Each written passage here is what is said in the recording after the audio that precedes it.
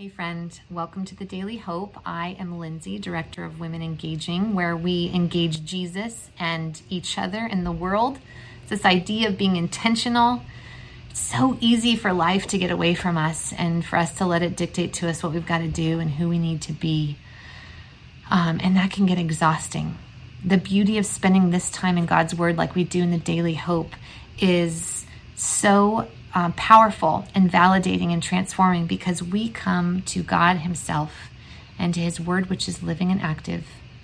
We allow Him to wash over us, His Spirit and His truth, so that we can walk in the truest sense of reality.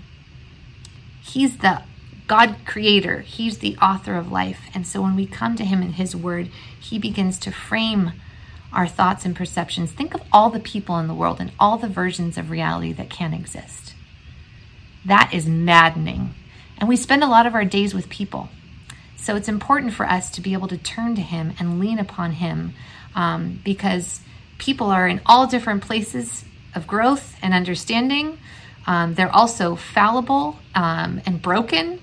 And so we turn to Him. And that's what this psalm is all about. Psalm 62, David is going back and forth in the psalm between looking to God, looking to people, looking to God, looking to people, and then looking to God at the end. I'm going to read the whole psalm because it's only 12 verses. But as I read it, I want you to keep in mind the people in your life who you put a heavy weight and trust upon. And it's easy to think of those people because often they bring us great joy and they bring us great pain.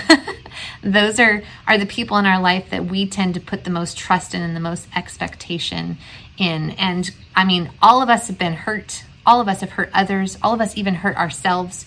We're broken. We're humans. We're finite. And so, but I want you to think of those people. And then I want you to also think of the verses that are about God so that you can begin to put your trust in Him alone. All right, I'm going to read verse 1. I wait quietly before God, for my victory comes from Him. He alone is my rock and my salvation, my fortress where I will never be shaken. So many enemies against one man, all of them trying to kill me. To them, I'm just a broken down wall or a tottering fence. They plan to topple me from my high position. They delight in telling lies about me. They praise me to my face, but curse me in their hearts. Let all that I am wait quietly before God, for my hope is in Him. He alone is my rock and my salvation, my fortress where I will not be shaken. My victory and honor come from God alone. He is my refuge, a rock where no enemy can reach me. O my people, trust in Him at all times. Pour out your hearts to Him, for God is our refuge. Common people are as worthless as a puff of wind, and the powerful are not what they appear to be. If you weigh them on scales, together they are lighter than a breath of air. Don't make your living by extortion or put your hope in stealing. And if your wealth increases, don't make it the center of your life. God has plainly spoken, and I have heard it many times. Power, O God, belongs to you. Unfailing, O Lord, is yours. Unfailing love, O Lord, is yours. Surely you repay all people according to what they have done. So we see that David, just like us, has been through a lot.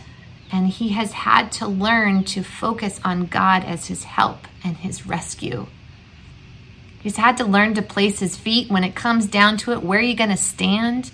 To stand upon the rock that is higher than him, to stand upon God, and picture that rock as a big, massive cliff that is immovable and unshakable. David has decided that that's where he plants his feet, because that's where he is truly safe and secure. And then he talks about people, the things that we're capable of at our worst. We are capable of pushing other people down so that we can get up higher. We're capable of saying one thing and doing another, of speaking kindness but harboring bitterness in our hearts. Like, that's what we're capable of as people. We also often lift people up depending upon their status. Oh, this person's great because they have this much influence, and this person isn't because this is the life they live. And God said that is all. If you put it on scales, it weighs nothing. It's lighter than a breath of air. But where he leaves us at the end of this psalm is he says, power, O God, belongs to you. Unfailing love, Lord, is yours and yours alone. See, this is the beauty, is that God's power is always connected to his unfailing love. In this life, power is so corrupted, and we all utilize it for our own selfish gain. But God's power is not like that, and that's why we can trust in him. His love and his power are not separate. They're one and the same, and so everything that goes forth from him is pure and good and undefiled. And that's why we can trust in him and him alone. And that doesn't make us skeptical of people or negative towards them. It actually gives us the freedom to love them wherever they're at. Whether they've earned our trust or haven't earned it, we can view them as people who God loves but are broken. And then our sense of security and stability is not wrapped up in them. It's wrapped up in our God. So today, as you go out and you meet those people who God's going to put around you, may the Spirit of God empower you to love people like he does. Because his power and his love are inextricably combined.